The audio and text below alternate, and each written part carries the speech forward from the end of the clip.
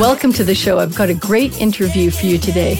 I actually did this interview a few months ago with James McGee from Ireland, who's one of the top sheepdog men in the world, and a wonderful discussion about mindset and training sheepdogs and all the things that go with becoming a top competitor and the setbacks that you face. And what's really interesting to keep in mind is when we did this interview, he was still running his year-old dog, Becca, in the nurseries. And since then, she's come on to such a degree that she made it into the double lift finals of the ISDS World Trial, which is an incredible feat for such a young dog. So keep that in mind when he's talking about how young the dog is at the time of the interview and how a few short months later, this dog just made incredible strides. So much to do with the way he thinks about training. So I know you're excited to hear what he has to say. Let's get started.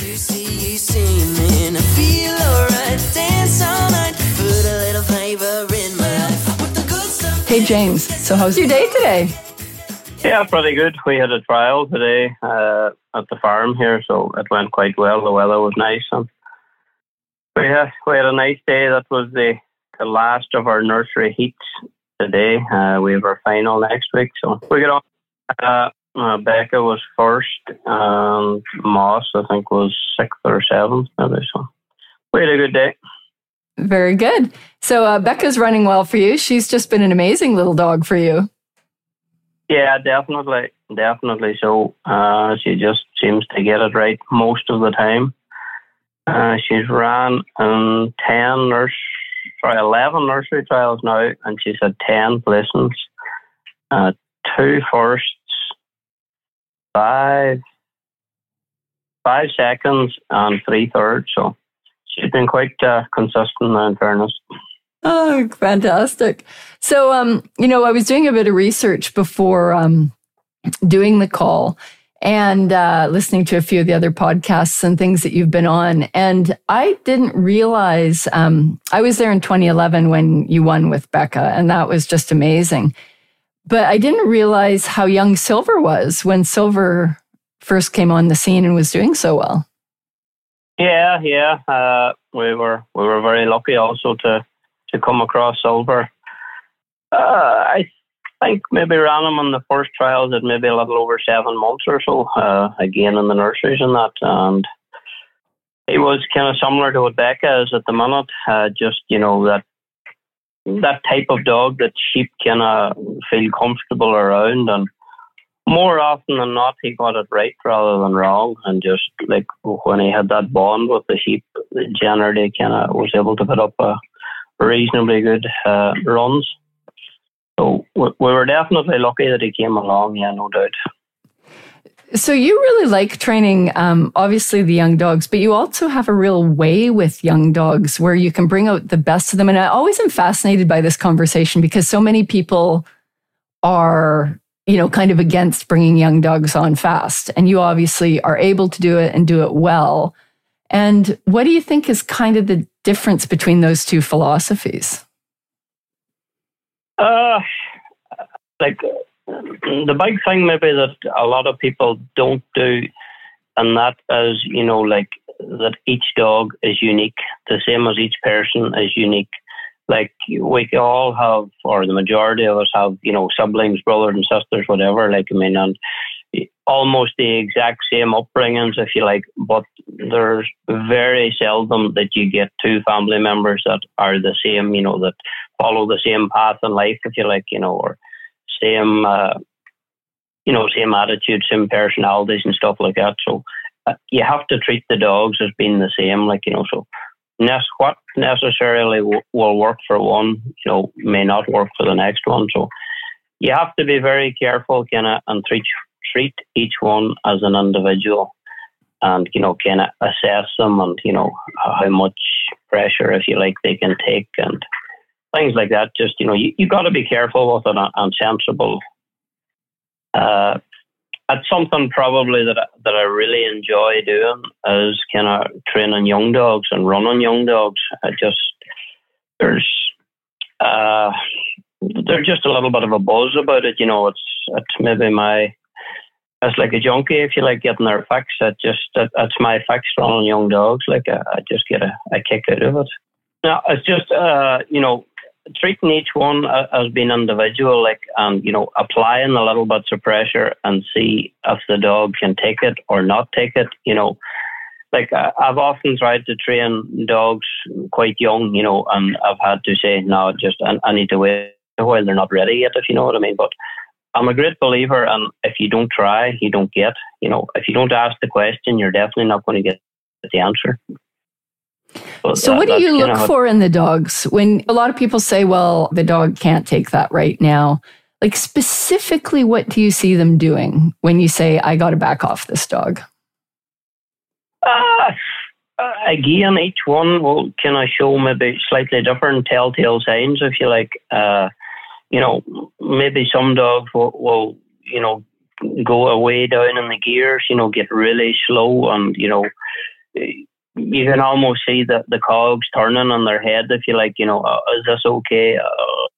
Shit, I don't want to do this. This is too much pressure, that type of thing.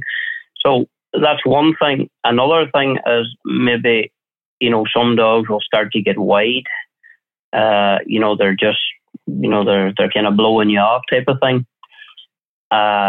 You'll get some other dogs, maybe they'll start to, like yawn, if you like, when you're working them. If you see them repeatedly opening their mouth and yawning on that, and maybe start, nipping at the ground, at the grass, or maybe start eating some of the sheep's feces and that type of thing, it's kind of a sign that they're just not comfortable. But generally, if you're working a dog, and the dog is kind of given almost its full focus to the sheep, that it's, concentrating on the sheep.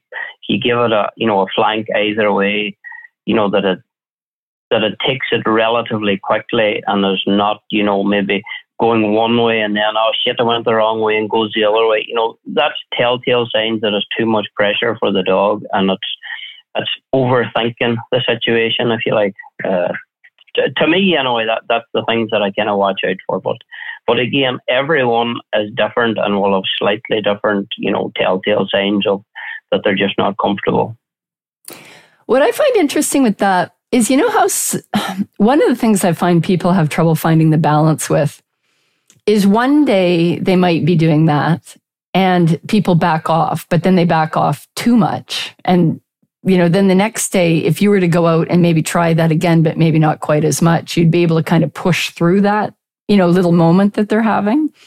And some people push too hard, and then some people back off too far in the other direction and almost let the dog start dictating things. Does that make sense?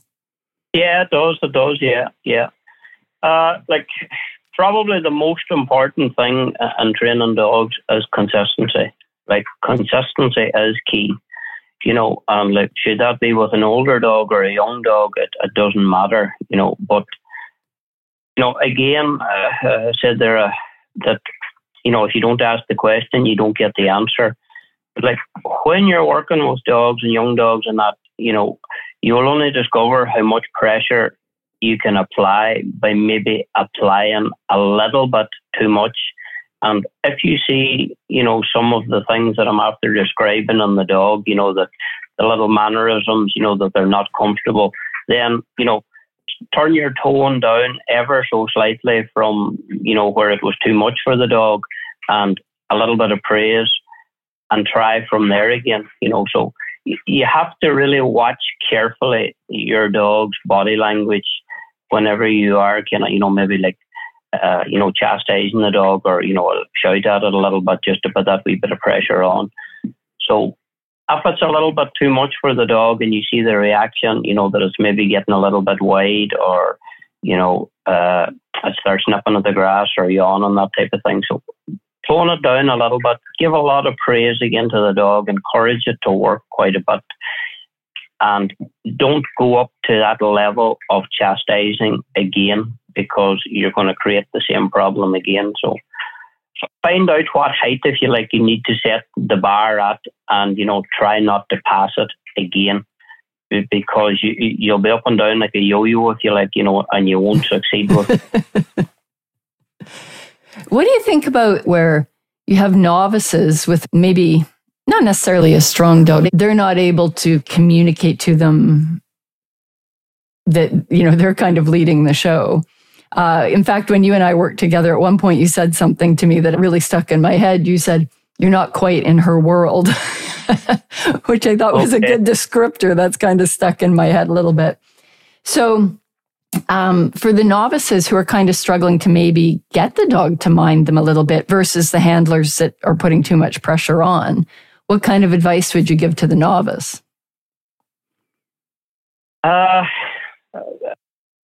Some people don't like it when I make this statement here, but I'm going to make it anyway because I feel that it's very relevant. But I see dogs very much, like children, if you like, starting out, and there has to be boundaries. The same with children.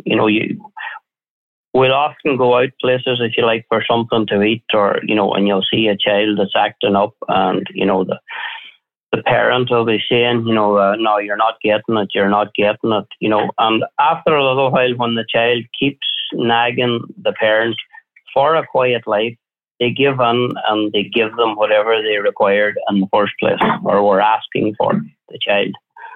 So, in the child's mind at that stage, if I keep nagging here, I'm going to get what I want. All I have to do is keep nagging. The temper tantrum works, basically. Yeah, it's the same with the dogs. If you say no to a dog today for doing something that, displeases you or you're not happy with on training, well, that has to remain the same for every training session thereafter. You can't go out today and be very regimental and say, I'm going to make this dog do it right the way I want it done today.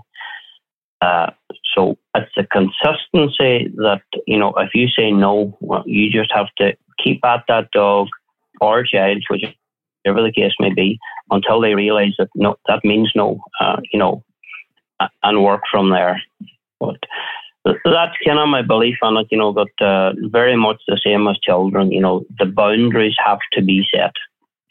So one of the things I think confuses people is when you're working livestock, especially for the newer person, and people, there's this other debate about kind of the implicit obedience versus natural work, right? Well, we're going to let that go because they did this other thing well, or we're trying to get them to work naturally. And there's this kind of push and pull between these philosophies of letting them work naturally versus more implicit obedience. So sometimes people will say, tell the dog to lie down, and the handler does, and the dog doesn't actually lie down, but maybe it stops. And the trainer will say, that's good enough, let it go.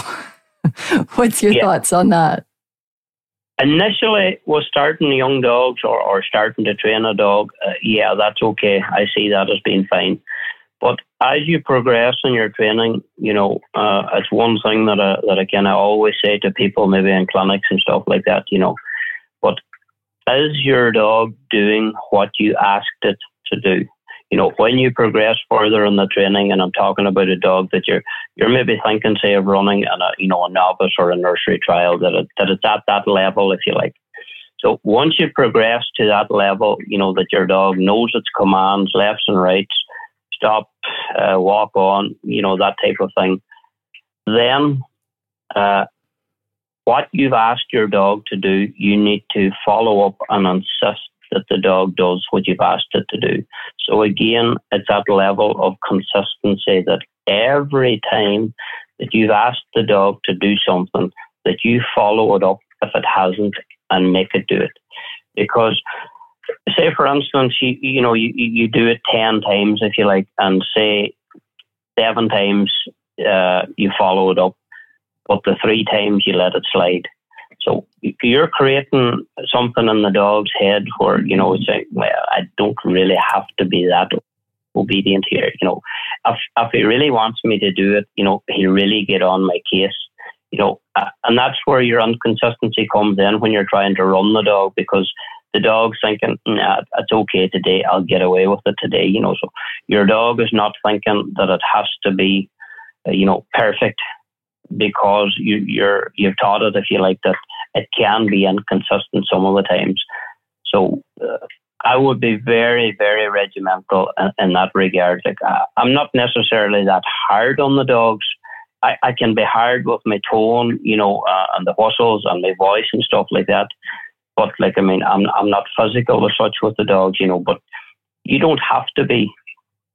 But they have to realize, that if your tone goes up to a certain level, that, you mean business here and, pay attention, be respectful.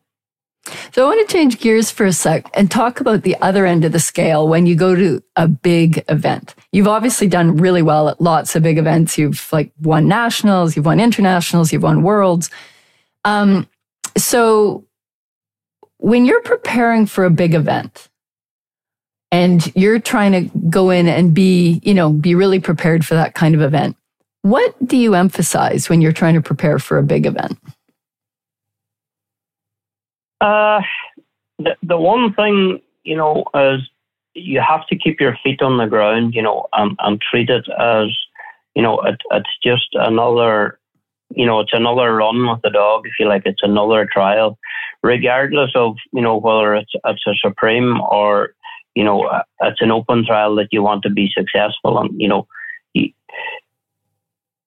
There was one Supreme, and I'm not sure if I've told anyone this on the podcast or that before, but there was one Supreme with Becca. It was one in Northern Ireland. I'm not exactly sure of the year. It was in County Antrim, possibly 2009, but I stand to be corrected on the date. But anyway, it was an international in Antrim, and we qualified for the Supreme, and we had the first outrun left fetch done, second outrun left fetch done, and it was good. We went on the drive away, which was very good, and we got a good turn at the drive away gate, and we were going on the cross drive. And probably about maybe 30, 40 metres out from the cross drive gate, in my head, I thought, shit, this is going good here. I could possibly win this. And just probably about 5 seconds later, the sheep kind of got into a position where they stopped. I was a little bit offline, and just because my concentration had lapsed for that little bit of time, I asked Becca to. Normally, when I would call her name, she would come very quickly with the sheep. Like if it's at home in a work situation, if I asked her to come, she would come. Should it mean gripping them or whatever, to move them? The sheep were in a position that they had stopped, and they were almost kind of just out across from the gate, if you like. So they couldn't actually go through because they were on the panel, if that makes sense. Yep. So when she came forward, the sheep couldn't actually move.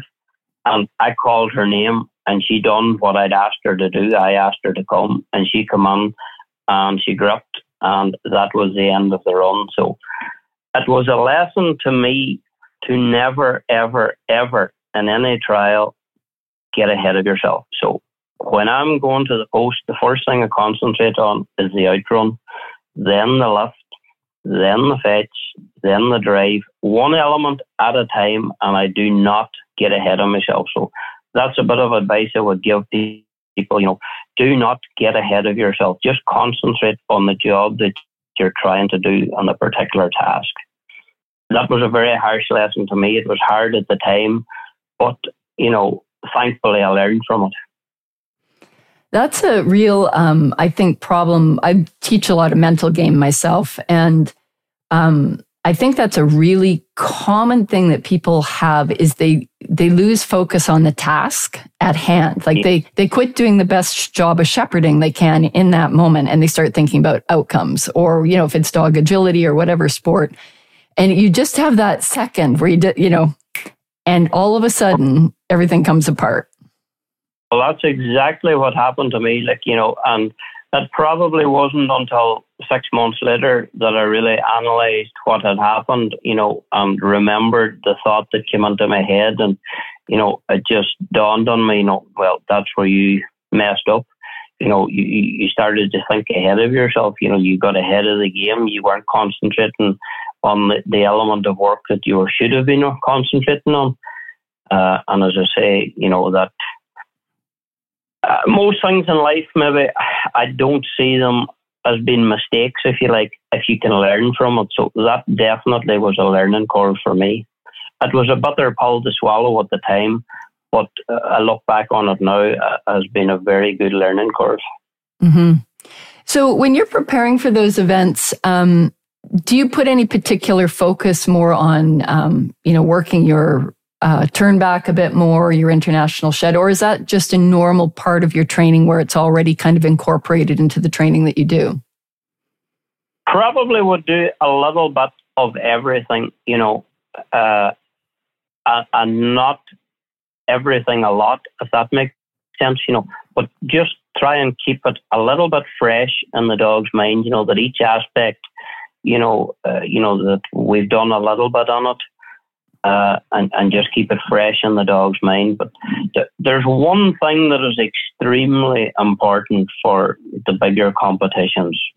Probably it's important for every day, but it's more so important for the bigger competitions. And that is that you and your dog are going to that event as a team and you haven't fallen out going to that event. A lot of people I've kind of spoken to over the years, and they maybe get on the team for the international, and I've often heard people saying it, and it amazes me, to be honest. But people will say, "Oh shit, I hadn't trained, a look back or that." I have to train the look back now, in the space of 2 to 3 weeks type of thing generally. And to me, it doesn't make sense. Like, say for instance now with Becca, young Becca, she just turned a year there on the 1st of February. But our nursery final is next weekend now, which is the 18th of February. So from February until September, I'll be thinking about training the look back, if you like.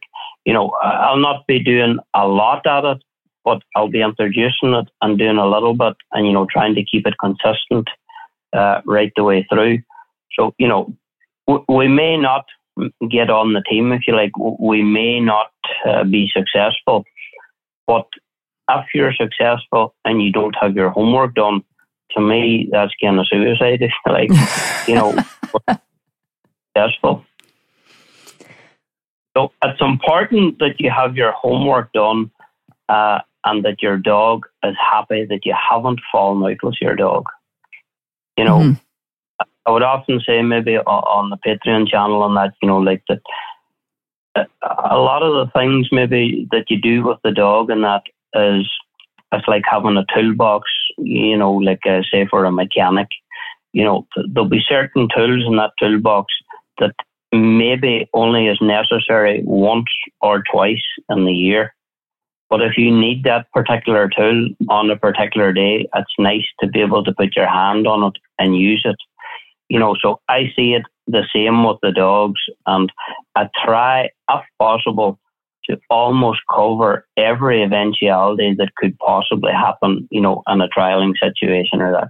Now, it doesn't always work, but that's kind of my mindset, that, to try and possibly cover everything that may happen. It's interesting that you say that, because I find mindset-wise, there's a lot of people who can be quite good at open trials, and but it's almost like they don't believe they'll make it through to the big day, so that they don't work really hard on their, turn back. And to your point, if it's a young dog and you're not expecting to do anything, that's one thing. But to your point, like, some people have had a fair amount of success, and then they're still not ready for that big day, the final day, because they haven't done all the homework. They've just done enough to be able to do, be successful at that first level. They're not thinking bigger than that. Yeah. So speaking of your training program, obviously it's going really well and it's very popular, and you're traveling a lot now again as well. And you've come over to North America now a number of times over the years. What do you see as the biggest difference between North American sheepdogging, if you will, and your sheepdogging in terms of the way people go about it, the way we think about it, our livestock? Any just sort of observations that you have? one of the things that maybe makes it a little bit more difficult, I think, maybe in America, that is, we're lucky here, or I'm lucky, a lot of us are farmers, if you like, and we have large groups of sheep, or fairly large groups of sheep. And it's quite easy, if we make a little bit of an effort, to change out different sheep, or to change to different fields for training and stuff like that. That's one thing that I think is, say hobby handlers, if you like, and I don't mean hobby handler in a disrespectful term, but as people that are not farmers but are very successful maybe in sheepdog trialing, but they just don't have the access to, the numbers of stock and, maybe the different fields and stuff like that. So I think that's definitely one of the big challenges, if you like, and probably a challenge that goes hand in hand with that one, with the numbers of sheep and that. I think because the sheep probably get dogged so much over there, a lot of the smaller flocks anyway, I think it's a real challenge to try and shed the sheep over there.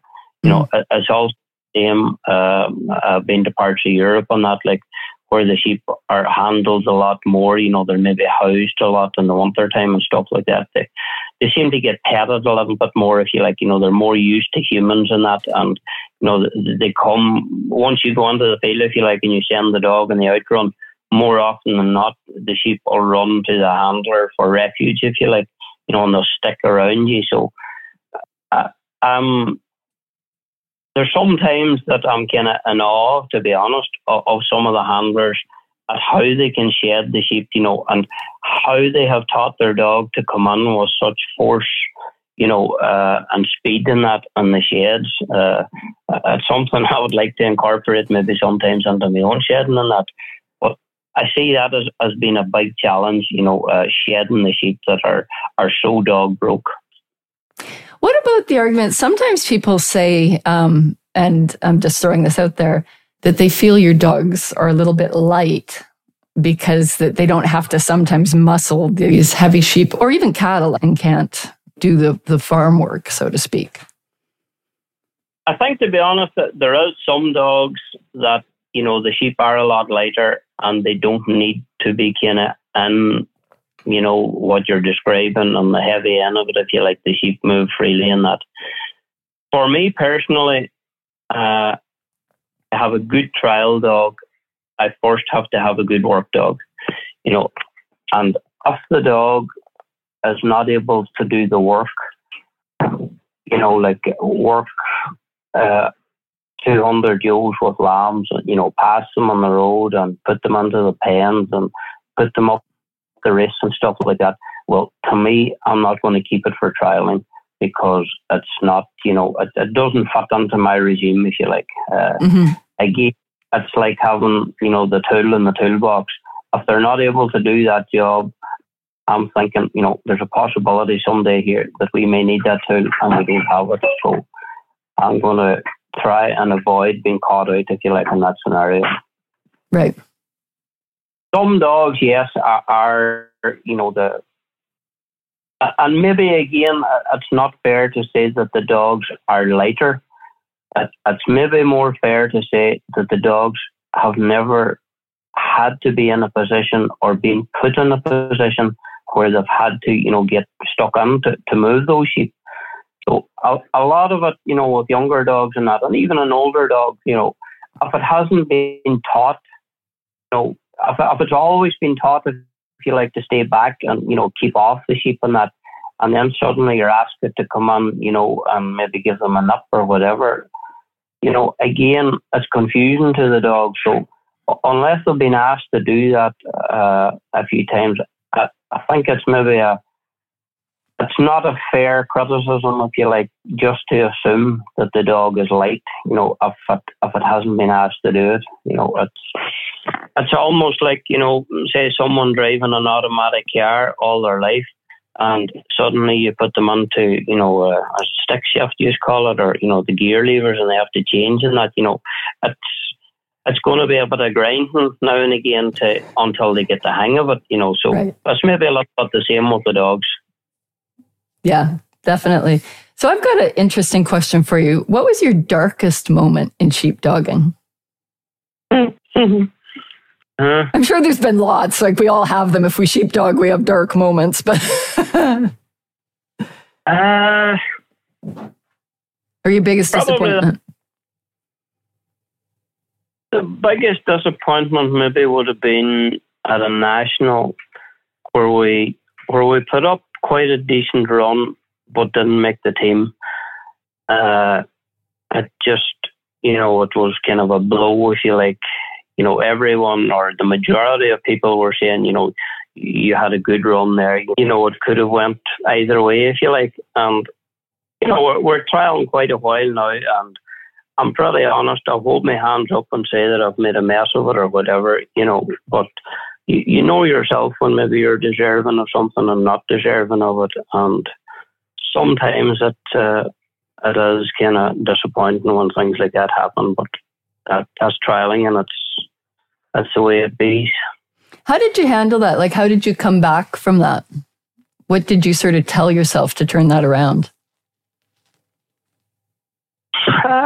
You just got to, pick yourself up. It's like, I suppose, what they say, like riding a horse, that if you fall off, you have to get up again, get back on. And I suppose the mindset that I try and go trialing with now is, that I will aim to leave absolutely no room, if you like, for error, where they can, points can be deducted. Now, you're always going to lose points, or almost always. But if you have the mindset, that you're going to try and leave it as difficult as possible to take points off, it generally works reasonably good. Cool. Like everything in life, a positive attitude is a big thing, and like there are lots of days maybe we can be negative or whatever, but if you don't believe in yourself or believe in your dog, you're maybe creating a problem for yourself. Do you find that people sometimes do that? They look at their dog, and a lot of people trying to buy success nowadays, and the dog's not good enough, and they're not trying to work with the dog that's in front of them. They're wishing for something else all the time. And so that makes them not be able to do a good job training the dog that's in front of them. Yeah, that's possibly right. Like, I've had the comment said to me over the years. There's one that kind of sticks out in my mind. I'll not name the individual, but he kind of made the comment that, I was at the top of the tree, if you like, when I won the world trial. But now Beck is gone and I'm finished. I has been. And comments like that to me are just like throwing the petrol on the fire. It just makes it explode. It just drives me to try and be more successful, But as I say, I get a real buzz out of running young dogs and, searching for that, dog that maybe could be the one, if you like, that we're all looking for. And just nice, to take a young dog and, become successful relatively quickly with it. It's just, there's a nice feeling with it. And it's not a big-headed feeling or nothing like that, but rewarding, I suppose, maybe is the way you would describe it. For me, there's a real reward, and taking that young dog that has very limited experience. It's very young. People often say you can't put an old dog's head on a young dog's shoulders, and that is quite often true. But you can definitely make a good stab at it, if you like, if you have the right people and you kind try and go about it the right way. I'm a firm believer in kind of showing dogs, if you like, what to do rather than kind of bullying them into training. So some of the older handlers are that, and again, I'm not being disrespectful when I say this, but the thinking was that you had to be hard, you had to be really tough on a dog. People would tell you, oh, don't pet the dog, or you'll destroy it. Things like that there. But to me, that doesn't make sense. again, I'll equate it back to the same as children or the same as ourselves. Supposing we went to work together and, say I was your boss, if you like, and, gave you a number of jobs to do in the day. And I came back maybe after an hour and started giving out, what's keeping you? Why have you not got that done yet? Hurry up, look at the shape of that type of thing. Most of us, if we have any self-worth or self-esteem at all, you're going to tell the person to go and take a run and jump to themselves. And I see it as being the same with the dogs. Like, I mean, if you're bullying them all the time and, don't reward them with the kinder tones and stuff like that when they do a good job and praise them, you're not going to get the best out of them.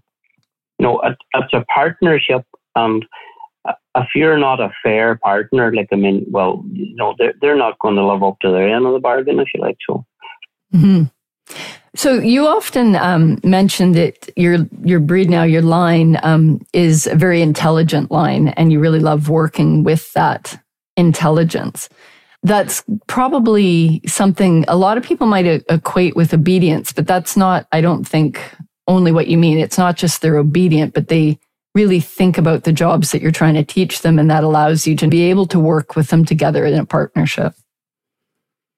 Yeah, I would agree. Yeah, definitely. The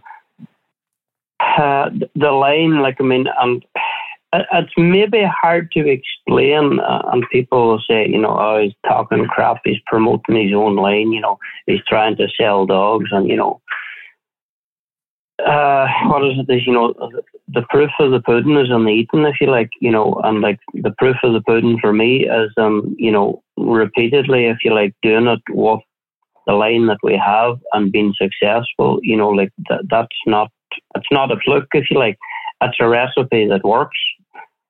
And the young dogs, as I say, you don't actually, bully them, if you like, for training. You kind of show them what to do and encourage them what to do, and they seem to pick it up from that. And that's probably why, that I can take out the young dogs or some young dogs so young, because they just have that natural talent and ability. And they don't do anything, or they do little wrong. Not that they don't do anything wrong, but they do little wrong. So, you're able to move forward a lot of the time rather than kind of stay still or be static. Yeah, they get the lesson. It's not like you're on lesson one over and over and over and over. Yeah, that's correct. That's correct. It's intelligence, and again, it's probably the same with people. It's either there or it's not there. So when you're working with the youngsters, is there something that you see in a youngster that you go, and I remember you saying this way early on with Becca, that you go, I think I've got a good one here. And it must have been that you saw in her. I am probably, looking back now, I am probably very lucky in the fact that I do seem to be able to see things in dogs that other people can't see. I can look at a dog, probably take a dog out maybe 3 or 4 times, and I'll probably have my mind made up, if it's one to keep or if it's one to move on, if it's one that's good enough for what I'm looking for, that type of thing. Mm-hmm. But generally I can do that, say maybe after 3 or 4 sessions with a dog. So I can't actually explain it. I can't explain what I see. It's just something, the mannerisms in the dog and the way it works, and maybe it's me thinking, that the things that I see I like, I'm thinking to myself, I can work with this and I can do this with that, and I'll be able to tap on there and stuff like that. But I can't actually put it in words as to what I'm looking at, if that makes sense. Yeah, no, for sure. And I think we all probably have what I kind of call our deal breakers. Like there's some types of things like in a dog that, you just can't live with, or you're not good at training, so you don't want to like maybe deal with that element of it. Or, you know, like some people like to bring dogs on and encourage them. Some people don't want to have to encourage them. They want to be able to kind of get on with it. Some people are really good at training certain elements of work. So I suppose that can all influence things. But I mean, you're seeing it very early on, just sort of the mind, whether you like the mind and maybe the relationship that dog has with the sheep even. Yeah. I like that. The dog has to have a willingness to, you know, to work with you. It has to, you know, it has to want to be there with you. You know, it can't be half-hearted in its approach to work and stuff like that. And probably attitude is a big thing that, you know, I see in the young dogs, and that, you know, natural ability and talent, definitely. But it doesn't matter how much natural ability and talent they have. If they're not willing to work with you, you know, you can't make a job of it, you know. So, like, it's probably a combination of all those things put together that kind of, you know, make the good dog, if you like, that it works, that you can maybe be successful with it. So how do you simplify things for somebody, or even for a dog that maybe you're working with but isn't kind of, maybe just is stuck at something? How do you simplify or set up the situation to kind of make it easier for the dog to learn, or maybe it's a separate question, make it easier for the person to learn? Because, you know, in herding, there's so many variables, there's so many moving parts. Sometimes you have to simplify it down so it's really easy for the dog to be right or wrong and make it really clear to them. What are ways that you think of to try and help make things really simple for a dog or for a person, if that's easier to explain, to make it real black and white for them what right and wrong is? Like the first thing, if you like, was starting out with young dogs, and that, you know, is the environment, if you like, that you train in, you know. So don't go into too big of an area starting off, you know, with a young dog or that, because you're more often than not looking for a recipe for disaster. You know, if it's too big of an area, and say the dog gets one or two bad experiences from the handler's point of view, as to where, you know, maybe it takes off after the sheep and singles one or two out and runs 100 meters with them and holds them on the ditch and maybe grips, and, you know, by the time you get that 100 meters, they're gone to the next 100 meters or 200, you know, and it just,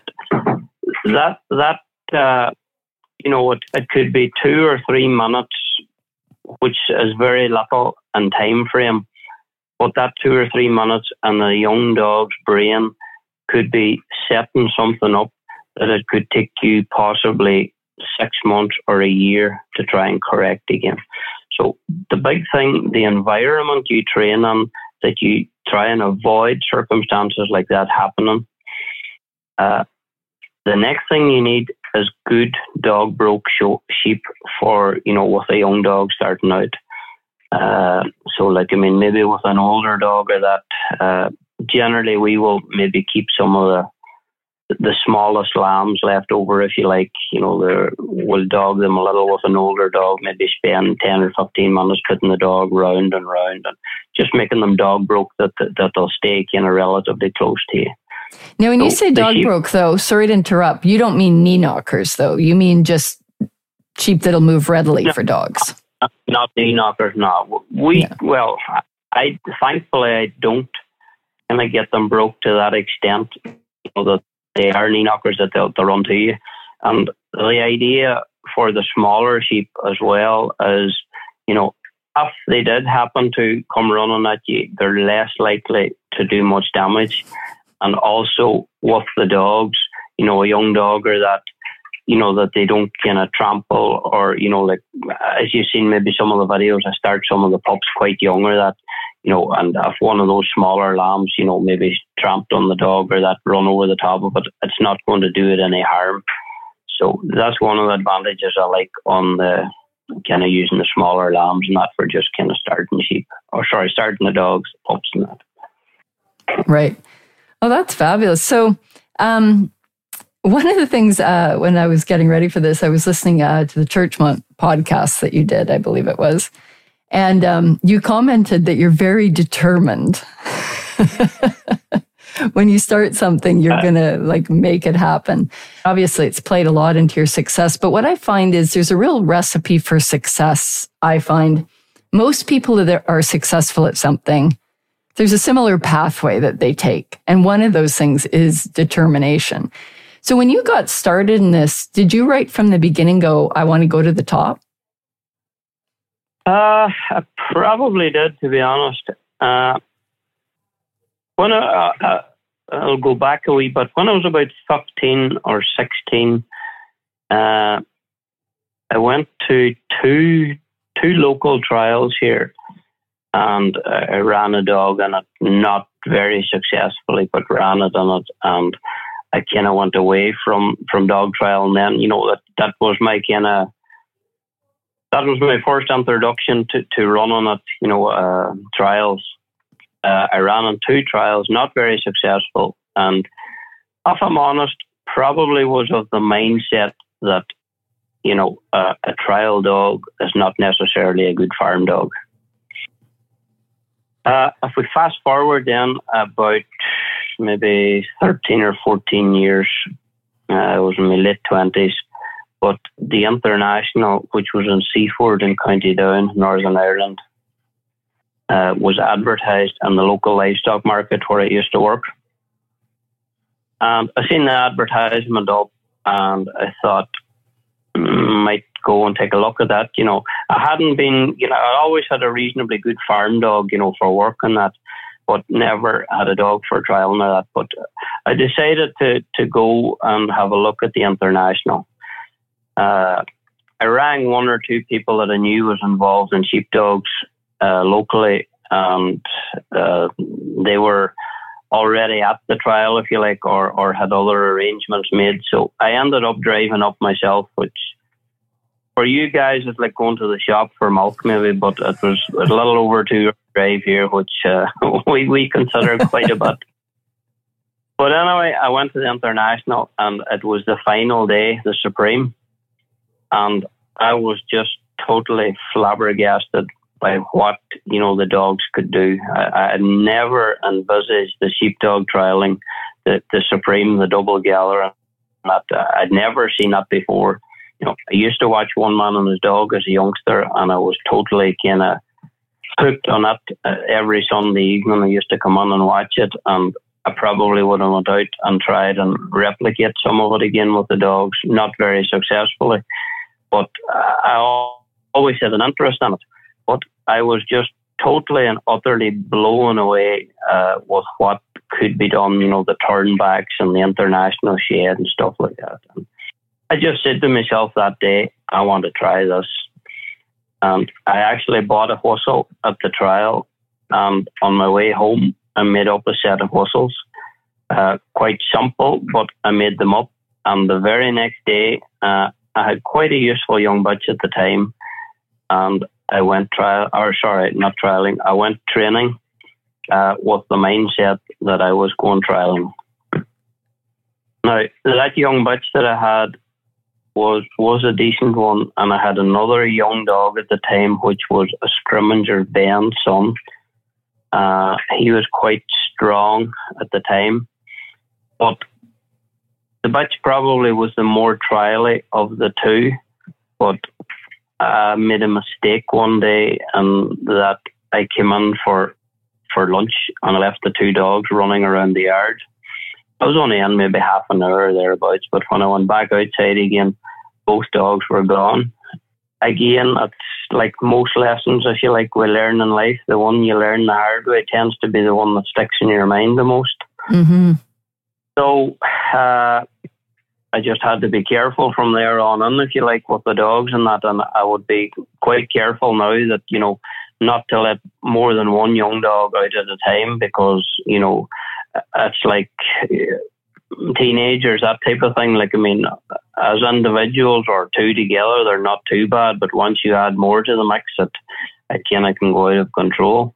Mm-hmm. But what's the point I'm trying to make? I was determined to try and be successful early on, and that was a big spanner in my works, if you like, as the plan that I kind of had laid out, because I had kind of quite high hopes for that particular young bitch. But like every setback, if you like, in life, you can't let it get you down. You have to just try and rise above it and take it on the chin, so to speak, and try and move on, try and get something else again. So, but that's kind of where my determination, if you like, would be kind of tunnel vision of if I put it in my head that I want to do something, or whatever it may be, I'll always, well, maybe not always, but maybe 98% of the time, I'll try and find a way of making it work.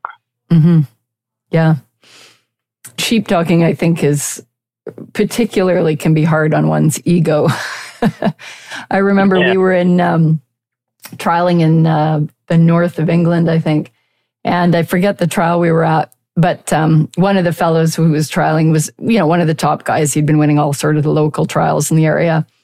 And we drove up and we were pretty new. We'd been there for a week or two, and we pulled up and they were pulling his sheep out of the river. There was a river that ran alongside the trial field. And so we were looking, the friends I was traveling with were looking at each other thinking, maybe we should go to another trial because I'm not sure I want to run this one. We did run it and it was fine and our sheep didn't go in. But to the point, it happens to everybody. Stuff happens and you have to bounce back from it. For sure. Like, it's how you deal with things in life, like people will often, look at other people, with maybe rose-tinted glasses, because they're successful or whatever. You think, it's easy for them. They haven't had the problems that I've had, they haven't had the setbacks that I've had. But as the old saying, if you walk a day in someone else's shoes, you might discover maybe they're not that comfortable altogether. They don't fit that good. But like, that's probably human nature, where people just, have that thing, that, they got it easier than me, that type of thing. But they're not seeing the obstacles that, people have had to overcome to be successful, and success is not something that it's not a given right, if you like. It's something you have to earn. It's something you have to work for. No, for sure. Well, that's a fabulous note to end on. I just can't thank you so much for, giving your time, and also for the program that you put out to help so many people with their sheepdog work. I think it's just wonderful stuff. So thank you for doing all that work for everybody and helping make the sheepdog world better. No, thank you very much. And a special thank you to yourself for giving us the opportunity to do this, and also for being a participant on our Patreon page, and that, without yourself and all the other patrons, there would be no point in us doing videos and that. And to be honest, I suppose the Patreon page has kind of taught me a lot over the last number of months. It has actually helped my training, I think, quite a bit, to be honest, because before I would have been, I would have been assessing the dog, what I'd have been working at, and things like that. But now I've kind of discovered, that I'm trying to explain all the things that I'm seeing. I'm probably seeing more things than I ever seen before, if that makes sense. Just because I'm maybe looking so hard at it now to try and explain it to the viewers, and that, of the body language, and explaining it, where to watch out for things and stuff like that. So it definitely has helped me in my training, as well as maybe helping other people. So definitely grateful for it in that regard. Oh, for sure. Definitely, when you have to teach and explain something, it makes you better at what you do just all around, because you just are more conscious about the decisions you're making and why you're making them. No, definitely would agree with that. Now, probably if you'd asked me that question when I started, or first, I would have said, no, that wouldn't make any difference. But I would have been wrong in that assumption, because it definitely has made a difference. Definitely looking at it slightly different now, and in a better way, to be honest. Well, thanks again, James, so much for sharing your wisdom. If you want to find James, I'll put the link in the show notes. You can get to his Patreon page and check out his fantastic learning community. And also, if you want to support my podcast, you can go to kathykeats.com/support the show. And you can buy me a coffee and sign up to find out when the next podcasts are coming out. And also give me some feedback as who you'd like me to interview. Thanks very much for joining me, and I will see you in the next episode.